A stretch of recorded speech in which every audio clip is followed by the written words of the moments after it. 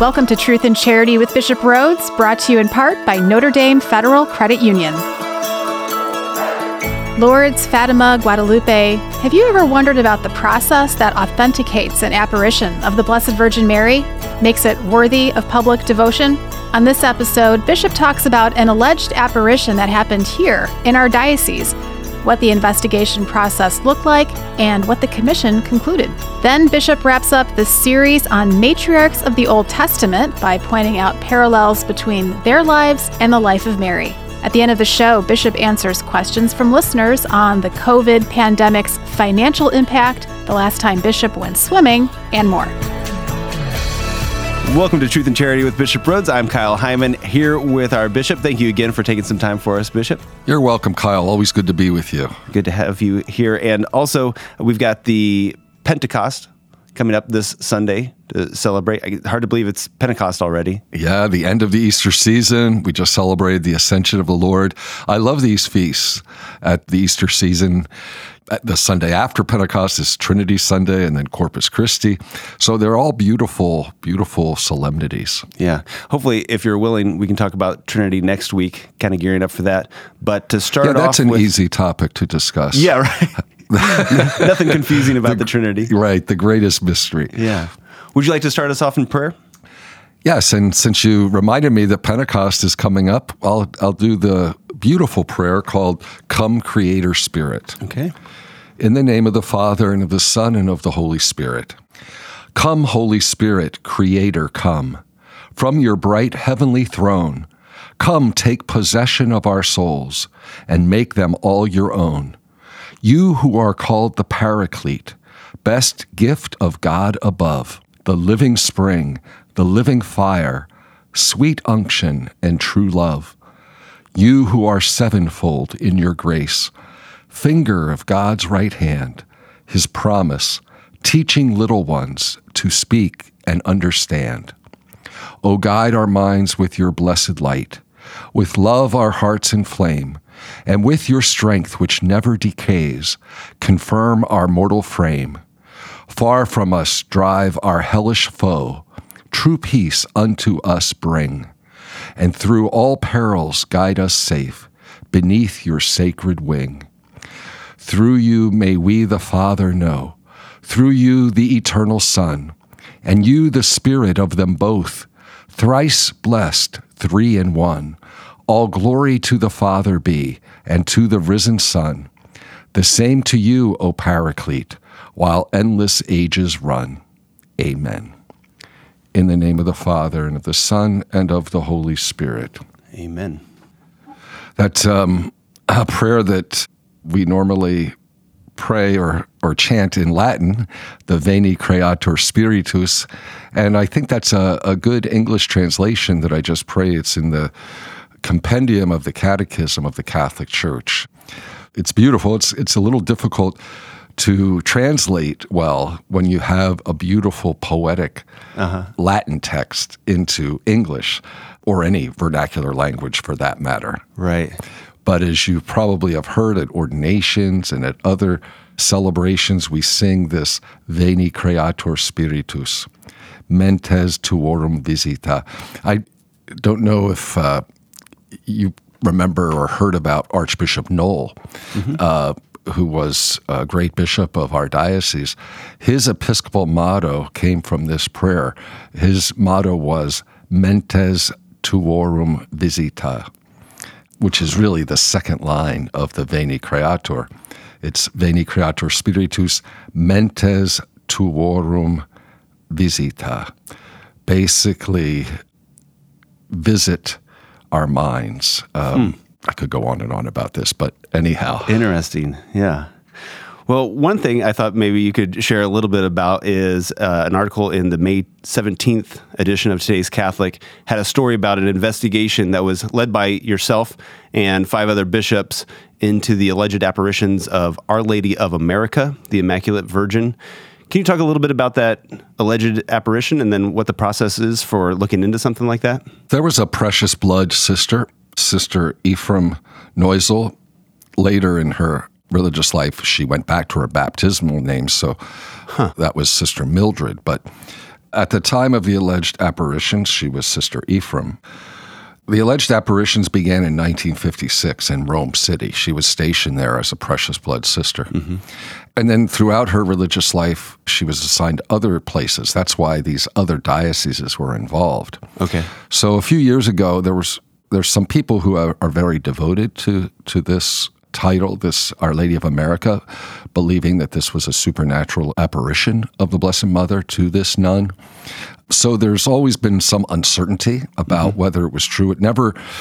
She had a spiritual director, a priest, who ended up becoming the Archbishop of Cincinnati. Okay. Because the Precious Blood Sisters are based in Ohio, but his name was Father Leibold, later Archbishop Leibold. You know, he was her spiritual director, and he guided her, and she revealed all this to him. And he approved private devotion to Our Lady of America, some prayers and a medal and things like that. But he never made a judgment about the supernatural nature of the apparitions. He basically testified how she was a very devout woman, that the teachings or the messages that she said that she received, that they were doctrinally sound. Mm-hmm. But since this has always been a question mark, the question came to the bishops, and all the bishops had to be involved because, you know, there were these reports in 5 or 6 different dioceses. Mm-hmm. So we bishops got together and sent something to the USCCB saying, you know, this is crossing diocesan boundaries. It's different dioceses. How do you do this investigation? And we thought that they could do it, that the USCCB. But then the Vatican Congregation for the Doctrine of the Faith said, no, this isn't the job of an Episcopal conference. It should be one bishop. And then the other bishops could collaborate. So then they all asked me to be the one bishop to lead the investigation.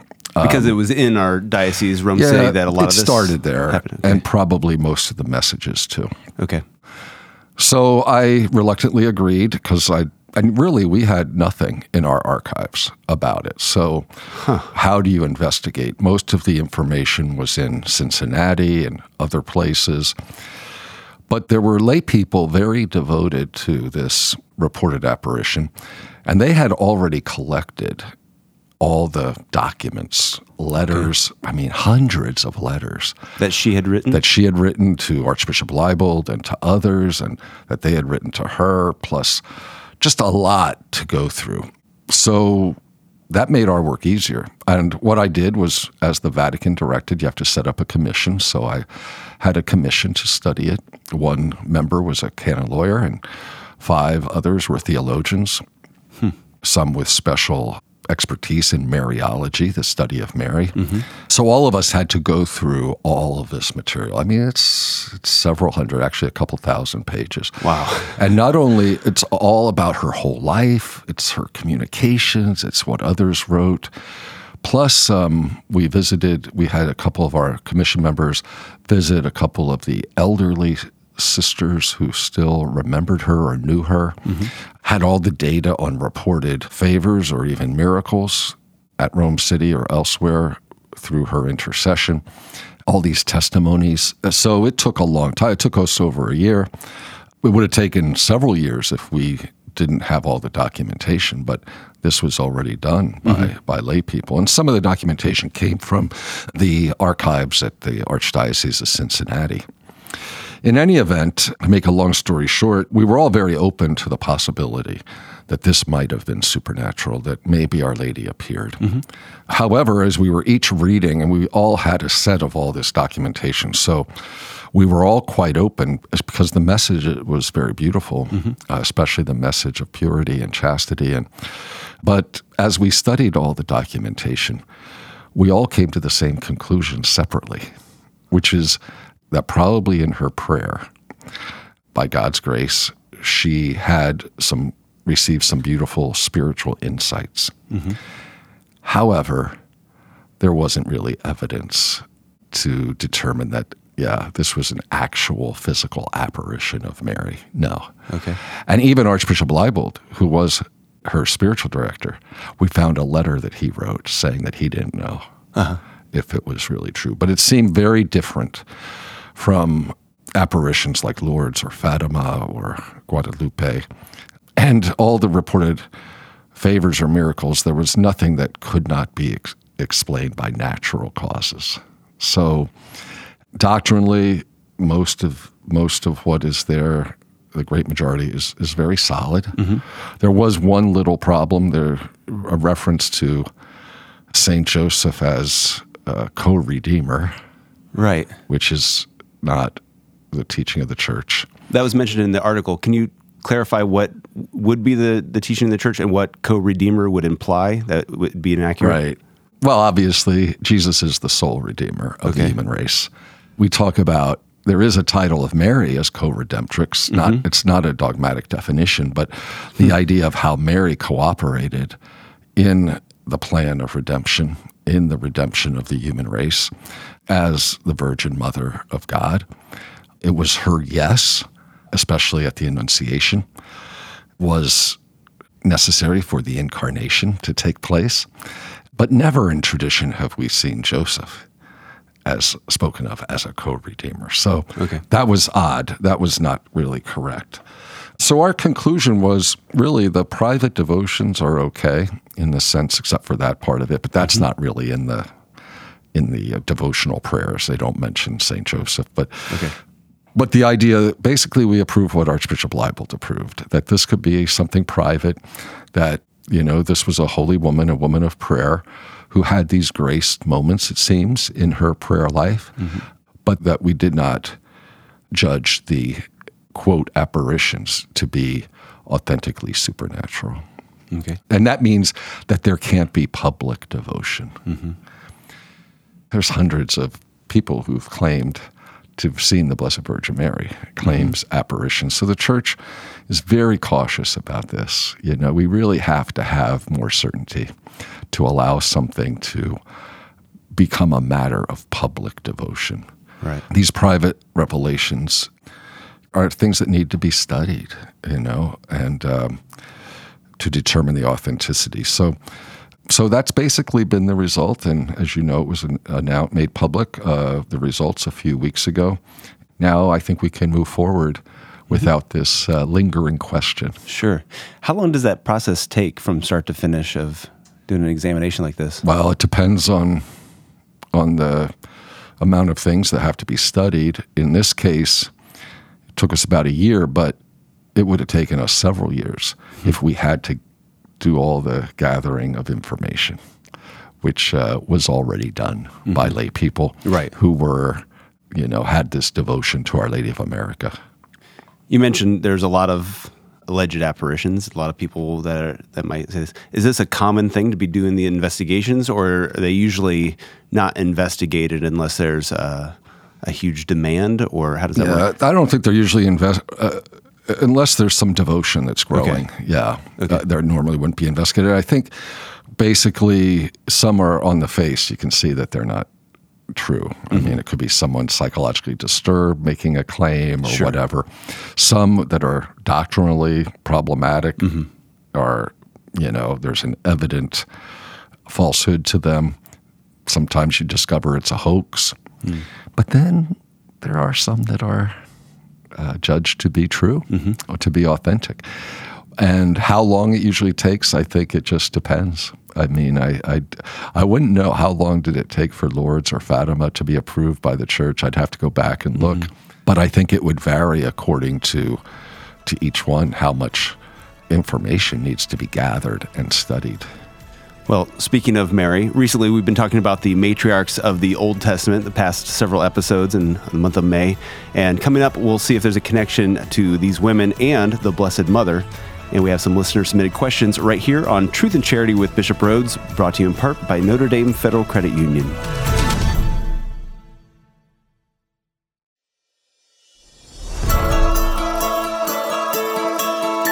Welcome back to Truth and Charity with Bishop Rhoades. I'm Kyle Hyman here with our bishop. And last week we wrapped up our series on the matriarchs of the Old Testament. It was fascinating to learn about these different women and their role in the kind of Old Testament version of salvation history. And thought it'd be interesting to see how that compares with Mary, and I'm curious if there's some foreshadowing there with these women of the Old Testament that we see maybe with things like infertility of the women and maybe infidelity, and how Mary is almost kind of like an antidote for some of that, or a fulfillment of what we are truly called to as Christians. So maybe you can share a little bit about how these matriarchs kind of lead us toward Mary, and how maybe she's a fulfillment of some of these. Yeah, I think there's different things that we see in the different matriarchs, that perhaps some of their virtues that we see in Mary. When I think of these matriarchs, I don't see any of them as what I would call direct foreshadowings or direct types. I think we go back to Eve, who, right. in a sense, Mary is the new Eve. Mm-hmm. We have Eve's disobedience, Mary's obedience. I think that's very much a part of the tradition of the church. Jesus as the new Adam, Mary as the new Eve. But when we look at the matriarchs, I think there's certain things that I guess you can see some parallels with the Virgin Mary. By the way, one of Our Lady's titles is Chosen Daughter of Israel. As a matter of fact, we have a Mass in the collection of Masses of the Blessed Virgin Mary. One of them is the Blessed Virgin Mary, Chosen Daughter of Israel, which is actually a beautiful Mass in honor of the Blessed Mother. I don't know if you've ever attended Mass. Not that I recall. With using that title. I've only celebrated that Mass a few times, but it's something that I think is really beautiful. I should have brought the texts. I could have shared them with you. Of course, the first matriarch is Abraham's wife, Sarah. So when you think about Sarah, and she was, of course, chosen to be the mother of Isaac. And God had promised Abraham that he would be the father of many nations, many peoples. We even speak of Abraham as our father in faith. So in a sense, we could think of Sarah as the mother, the mother of believers. Mm-hmm. She definitely was a woman of faith. She was a woman of obedience. There's a couple places in the New Testament where her faith and obedience are praised. You can read in the letter to the Hebrews or the first letter of St. Peter. So I think in relationship to Mary, of course, Mary is the woman of faith par excellence. Mm-hmm. She conceived Jesus because of her faith. Now, Mary wasn't barren. She was a virgin, though, whereas Sarah was barren. And it was because of, her faith, the faith of Abraham, the faith of Sarah, that promise was able to be fulfilled. There is one thing when God said to Abraham, when he was telling Abraham that he would be the father of many nations, where God said, "Is anything too marvelous for the Lord to do?" At the appointed time, about this time next year, God said to Abraham, "I will return to you, and Sarah will have a son." It makes me think about the angel Gabriel when he announced to Mary that she would be the mother of the Son of God. Gabriel said, "For nothing will be impossible for God." That's kind of an echo of God saying to Abraham, "Is anything too marvelous for the Lord to do?" So I think that's a neat kind of thing to think about that. One other little thing is Sarah was known for her hospitality, and we can think of Mary visiting Elizabeth, her reaching out. Kind of, you could speak of that as hospitality. Sure. So I think there's some parallels there between Sarah and the Blessed Mother. Then you look at the second matriarch. Do you remember who that is, Kyle? Rebecca. Very good. And she was described in the book of Genesis as very beautiful, a virgin, untouched by man. So the first time she's mentioned in the Bible, they mention that she's a virgin. And then the story continues, and she's, marries Isaac. And she was sterile for a while, and then eventually gave birth to Esau and Jacob. And remember, she had that special preference for Jacob. Mm-hmm. As a matter of fact, we talked about the trickery involved, and she was involved in that. But it's interesting when you think about, okay, should we not admire Rebecca because, here she's deceptive with her husband Isaac so that he would choose Jacob over Esau.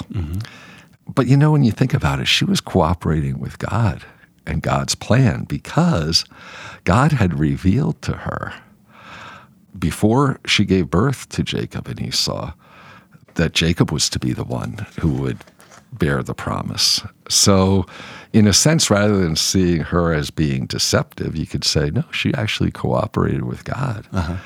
So I guess you can see that with Mary. I mean, obviously, who cooperated more with God and his plan and his promise than the Blessed Virgin Mary. And the fact that Rebecca was a virgin at the time of her marriage to Isaac, that's another parallel. But, of course, she didn't have a virgin birth. One aspect of Rebecca is she was very single-minded. She was very focused on her son Jacob and on fulfilling God's will. And, of course, you can think of the single-mindedness of Mary. She was pure of heart. Everything, was focused on her son. So then we come to Rachel, another woman of Israel. And this is really a beautiful story when you read about Rachel, of love and devotion. Rachel was another, she also suffered with sterility. Rachel was the wife of Jacob, and, because she was unable to give birth, her servant Leah is the one who had many of the children with Jacob. But then near the end, Rachel actually did bear two sons. Joseph, the famous Joseph, who was sold into slavery by his brothers in Egypt, etc.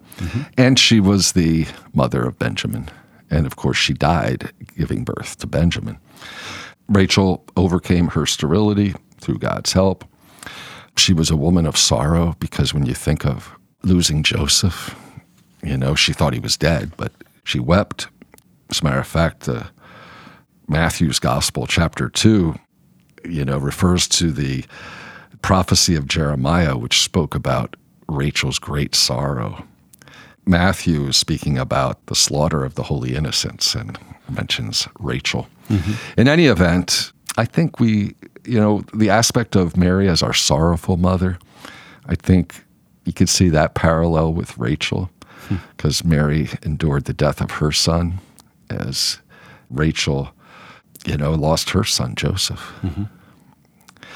And then the last of the matriarchs that we spoke about, actually there's a lot of other Old Testament women we could actually look at and see some aspects of our Blessed Mother in, but we're just talking about the matriarchs here, is Leah. And Leah was the one who was the mother of all those other sons of Jacob.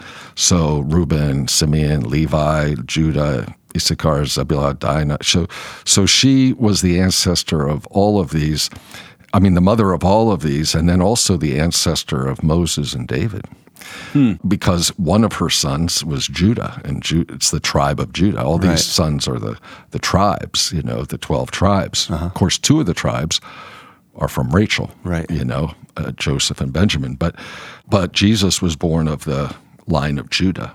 So really, he's in the line of Leah, not Rachel, which is an interesting thing to think about. I'm not quite sure about a parallel between Leah and Mary. I guess we could say, Leah was very faithful to Jacob. She had these 10 sons. She was devoted to the family. Of course, we know of Mary's devotion to her son, but I don't see any real direct connection there, other than, of course, Jesus was born of the line of Jacob through Judah, which, of course, is Leah's son, Judah. I think looking at these and hearing these stories, and you mentioned that this is all before the 10 Commandments. So some of the relationships and things we look back at and say, like, why was this accepted? Why is this something? Well, first of all, they weren't perfect, these Old Testament figures. As much as we might praise one thing, we might say, but don't do everything that they did, especially looking at David, we hadn't get into that. But it seems like the Holy Family that Joseph and Mary's relationship is the perfect model. And we can kind of see these husband and wife relationships that had their rocky moments or poor decisions or times that they didn't trust God or however you would look at it. And we can see that with Joseph and Mary, they do it correctly. They are the perfect model of how to live out chastity and obedience correctly. Yeah, yeah. And again, this is progressive revelation Right. throughout the Old Testament leading up to the definitive revelation in Jesus. So especially in these lives of the patriarchs and matriarchs, yeah, we see concubines and things like that. This was a very ancient religious, like you said before Moses, before before God gave the 10 Commandments. Now there still was the natural law, but there were, it was imperfect in its moral code, so to speak. Right. Do you have one of the matriarchs that we talked about, a favorite? I probably would have to say Sarah. Sarah's a name in my family. My maternal grandmother was Sarah. Okay. Sarah's laughter is an interesting thing we talked about. But I'd say really her faith. Her faith was pretty amazing. All right. Well, if you have any questions for Bishop, you can ask them by going to redeemerradio.com/askbishop.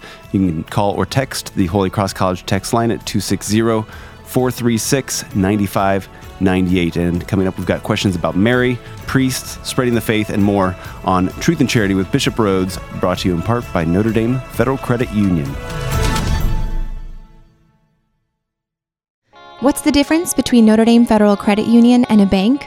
Well, banks are owned by investors looking to make a profit. Notre Dame FCU is different. We are a not-for-profit, member-owned cooperative. Our mission is to help our members improve their lives by providing products and services to save them money. If we end up with too much money ourselves, we simply give it away to our members' favorite charities. Last year, over $1 million. You already share our values. Why not share in our benefits? Notre Dame Federal Credit Union.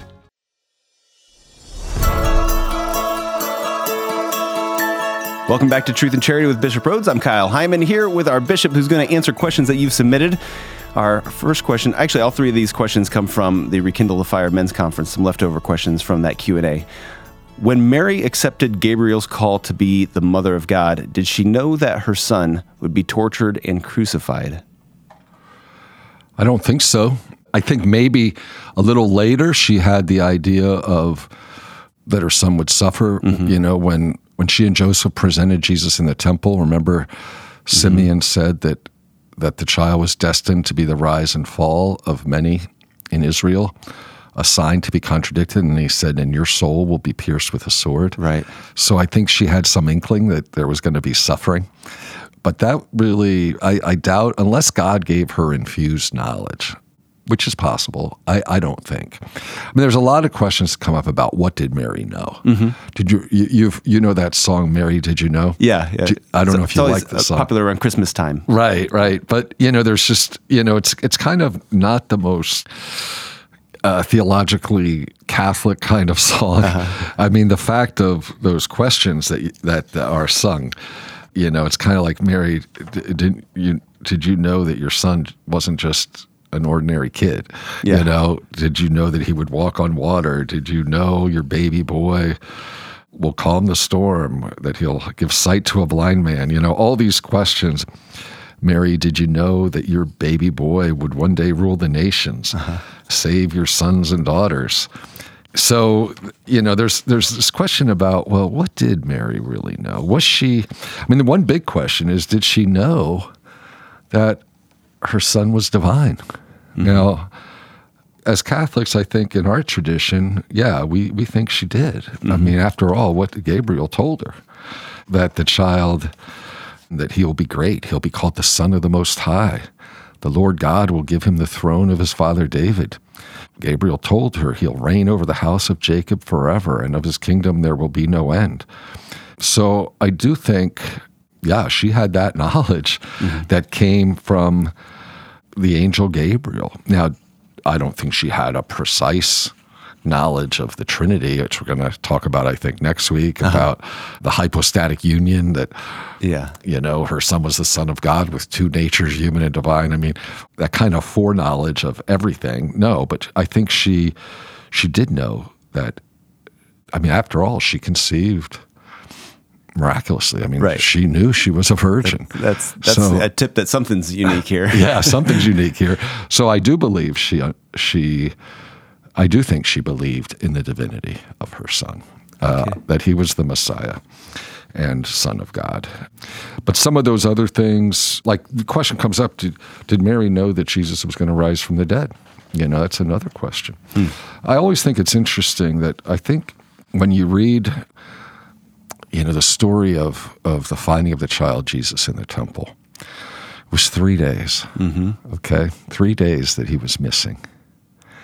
And then she and Joseph found him in the temple on the third day. St. Luke tells us about that and about other things in the infancy narratives, that Mary pondered all these things in her heart. So I wonder if Mary did have some infused knowledge from God in pondering all this in her heart, that her son would die and rise from the dead. I don't know. Yeah. I don't think she would have known with precision, but maybe she had some infused knowledge from God of these things. But all this is speculative. I think what Mary, some of these questions about what she knew and what she didn't know, I think she did know that there was going to be suffering because of what Simeon had told her when she presented Jesus in the temple. But I don't think she would have known the exact details. Okay. Another listener asked, is it healthy for priests to live in isolation rather than in community? It's never healthy to live in isolation, but to live alone doesn't mean you're living in isolation. I live alone, and I'm not at all isolated. Okay. I'm with people a lot. But I don't live in community. So it's a question of how a priest who's living alone, or how any person for that matter, but we're talking about priests here, it's our choice whether to be, I have a lot of good friends, I have community, and I think that's the same thing. Our priests have their parish community. They may not live with other priests in the rectory, but they have probably they have good friends, they have parishioners as their community. But there's always that danger of becoming isolated. But that's up to us. But a priest or anyone who becomes isolated, it means that they're kind of withdrawing from others. And that's not healthy. That's not good. Is there something that we can do as parishioners to help prevent that? Reach out more often, invite the priest, maybe once things get a little healthier in our world, invite priests over for birthday parties, for dinner, things like that, to help him feel more part of our family and our community? Yeah, especially if they live alone. I think that's a good thing. Yeah. And if they're, if you look at, I look at my life, or even when I was a priest, I'd get a lot of invitations, and actually more than I could say yes to. Sure. And even as bishop, I get a lot more than I can say yes to. It's just not possible. People are always reaching out, which is really very beautiful. So I think it is, and especially if there are some priests who maybe are experiencing a little loneliness. But if priests, say, well, listen, I really, I don't have time. I have so many. You have to understand that too, because that's also possible. Like I get invitations and I can't say yes to all of them, or I won't. I'd be out every night, right? So anyhow, that's a good question. All right. Another conference attendee said, how can all of us here help you most effectively spread the faith in our diocese? Oh, there's so many different ways. I think I say this all the time at confirmations. It's your witness, your witness by your words and by your actions. That's the way to evangelize. That's how we spread the faith. And I think a lot of Catholics I know, they speak about, I try to witness by my lives, by doing good, by being a good example, by being generous, but more are not as comfortable spreading the faith by words. Where they, for example, they'll live their faith by deeds, which is primary. That is primary, but we shouldn't be afraid to also share explicitly. our faith with others, to talk about our Catholic faith, or to talk about the Lord and his meaning in our lives, and why we believe what we do. To enter into those conversations, those faith conversations, I think is another way, a beautiful way to evangelize. And I think a lot of Catholics could do a better job in that. And probably maybe some of it is some don't feel, discussing religion, it's going to end up in an argument. No, I'm not talking about going out and proselytizing, but just, gently sharing the faith or inviting people to the church. Sure. All right, just a reminder, you can ask your questions by going to redeemerradio.com/askbishop. You could call or text the Holy Cross College text line 260-436-9598. And coming up, Bishop will answer questions about COVID-19 and the diocesan finances, the new president of the University of St. Francis, and more here on Truth and Charity with Bishop Rhoades, brought to you in part by Notre Dame Federal Credit Union.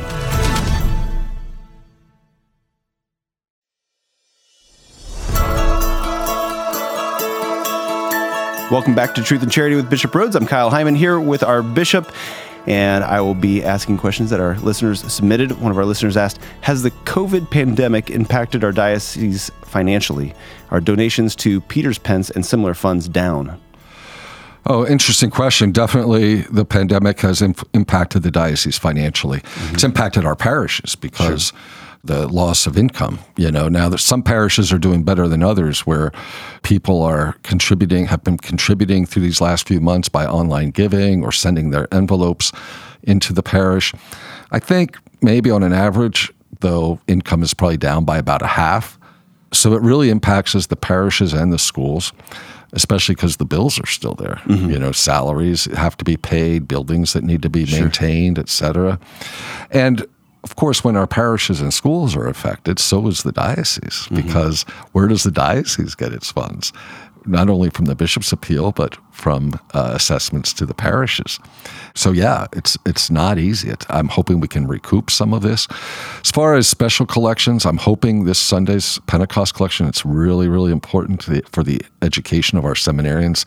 This is probably one of the biggest line items in our budget. We need about $1 million a year for the education of our seminarians, the tuition, room and board, et cetera. So I don't know how we'll do. I really hope we do well, because we really need that. Don't want us to go into a deep deficit. So I encourage people to be generous if they can. Other collections, other funds like Peter's Pence, we haven't had those collections yet. That's not till the end of June. So I really don't know. But anyhow, I think we'll get over this. We'll get through this financial challenge. Thankfully, our diocese is in pretty good financial shape before the pandemic began, so we can absorb some of the hit. But long term, it could really be very difficult. Sure. I've had to cut $500,000 from our budget for the new fiscal year. Because of the pandemic, or no? This was actually planned before the pandemic, just in the sense of being fiscally responsible and dialogues with our priests, et cetera. There was a need to give them relief on their assessments because of some financial challenges in parishes even before the pandemic. Some of them are related to schools, some are related to other financial challenges, and this is kind of across the board. So we had to do about $500,000 in cuts, which was not easy to do, because when you make cuts, that means programs are affected, number of personnel, et cetera. But I think we have to try to be lean in our budget and really be prudent. I'm very conscious that this is money that's sacrifices from our people, so we want to be very wise and very responsible in the use of funds. I have a very good diocesan finance officer, Joe Ryan. He's excellent, and business office, the workers in the business office, and also the Diocesan Finance Council, which is a great body that advises me on financial matters. Sure. All right, the other thing that hurts us is the decline in investment income, obviously. We depend a certain amount on our investment income to make our budget. So, of course, it's been like a roller coaster the last couple months, but overall it's a significant decline. So we'll have to see how we do when we see how this pans out. Sure. All right. Another listener submitted question is, what can you tell us about Father Zimmer, who will be the new president at the University of St. Francis? How will he work to increase Catholic presence on campus? Well, I can't foretell how he's going to serve as president yet. He hasn't taken office and increased Catholic presence on campus, but he has quite a resume. Father Zimmer was incarnated here in our diocese a few years ago. I incarnated him.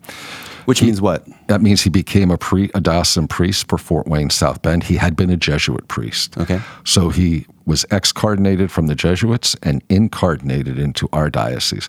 He had been here a few years already teaching at Notre Dame, and he asked to join the diocese.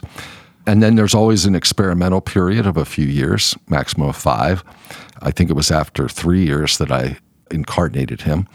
And he was serving. I gave him a diocesan assignment to be pastor at St. Patrick's in Walkerton.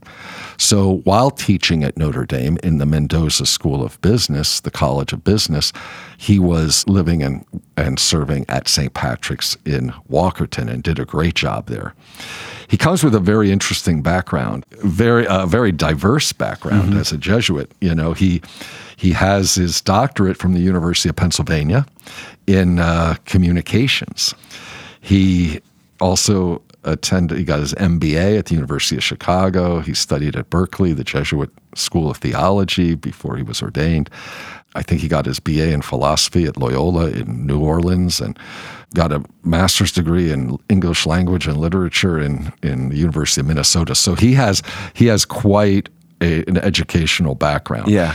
But then in his professional life as a priest, before he was at Notre Dame, he had been a professor and director of leadership development at the Creighton University School of Medicine in Omaha, Nebraska.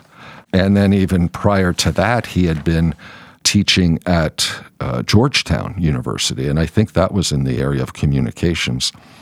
He's had a lot of interesting things. He even spent a few years working for the Vatican at the Congregation for Catholic Education. So this really fits with him becoming a president of a Catholic university. He worked in Rome at that congregation, which really oversaw, Catholic universities and colleges throughout the world. Now, he was responsible, I think, for English language, universities in English-speaking countries. So he really is very interesting, very talented, and I'm looking forward to seeing how he does, which I think will be very well at the University of St. Francis. As during these days, we're saying our farewell to Sister Elise, who's been president there for so long and done such a wonderful job. And now we welcome a priest, first priest president of the University of St. Francis. All right. And a listener asked, has there been any further development regarding the Medjugorje apparitions? That's an interesting question. The only further development that I've seen in the news is, there was a prohibition on official pilgrimages. In other words, people could go, but not under the auspices of a diocesan pilgrimage or a parish pilgrimage, because that seemed to suggest that the church has determined that it was it was truly authentic, whereas that judgment hasn't yet been made. Well, recently, some months ago, I read that now they are allowing these official pilgrimages. So that's the only development. But as far as any definitive ruling on the authenticity of the apparitions, no. We've been waiting for years. The Congregation for the Doctrine of the Faith has been looking at this. So there's not yet been a definitive judgment by the Church on the authenticity. However, there's so much good that happens there, so many prayers and good fruits and conversions that the church is not restricting or not saying that people can't go there, and now is even authorizing official pilgrimages. All right. And finally, a listener asked, with summer around the corner, I was wondering, when was the last time Bishop went swimming? Oh, I used to go swimming a lot in the summer, but I think I went last summer a few times. I was visiting with some friends up at a lake in Michigan. Some friends were visiting from Spain, And we spent a weekend with a family from Mishawaka who have a place at the lake, a lake in Michigan. And I remember swimming in the lake. Okay. I'm trying to think if I did any other swimming last summer. I probably was in a pool a couple times, but not like I used to. And maybe this summer, I hope. Yeah. All right. Well, thank you so much, Bishop, for another great episode of Truth and Charity. Could we get your Episcopal blessing before we go? Yes. The Lord be with you. And with your spirit. Blessed be the name of the Lord. Now and forever. Our help is in the name of the Lord. Who made heaven and earth. May Almighty God bless you, the Father, and the Son, and the Holy Spirit. Amen. Thank you, Bishop. You're welcome, Kyle.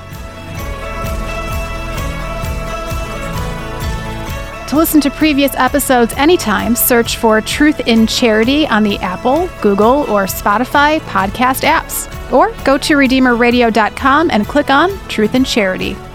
Truth in Charity with Bishop Rhoades is brought to you in part by Notre Dame Federal Credit Union.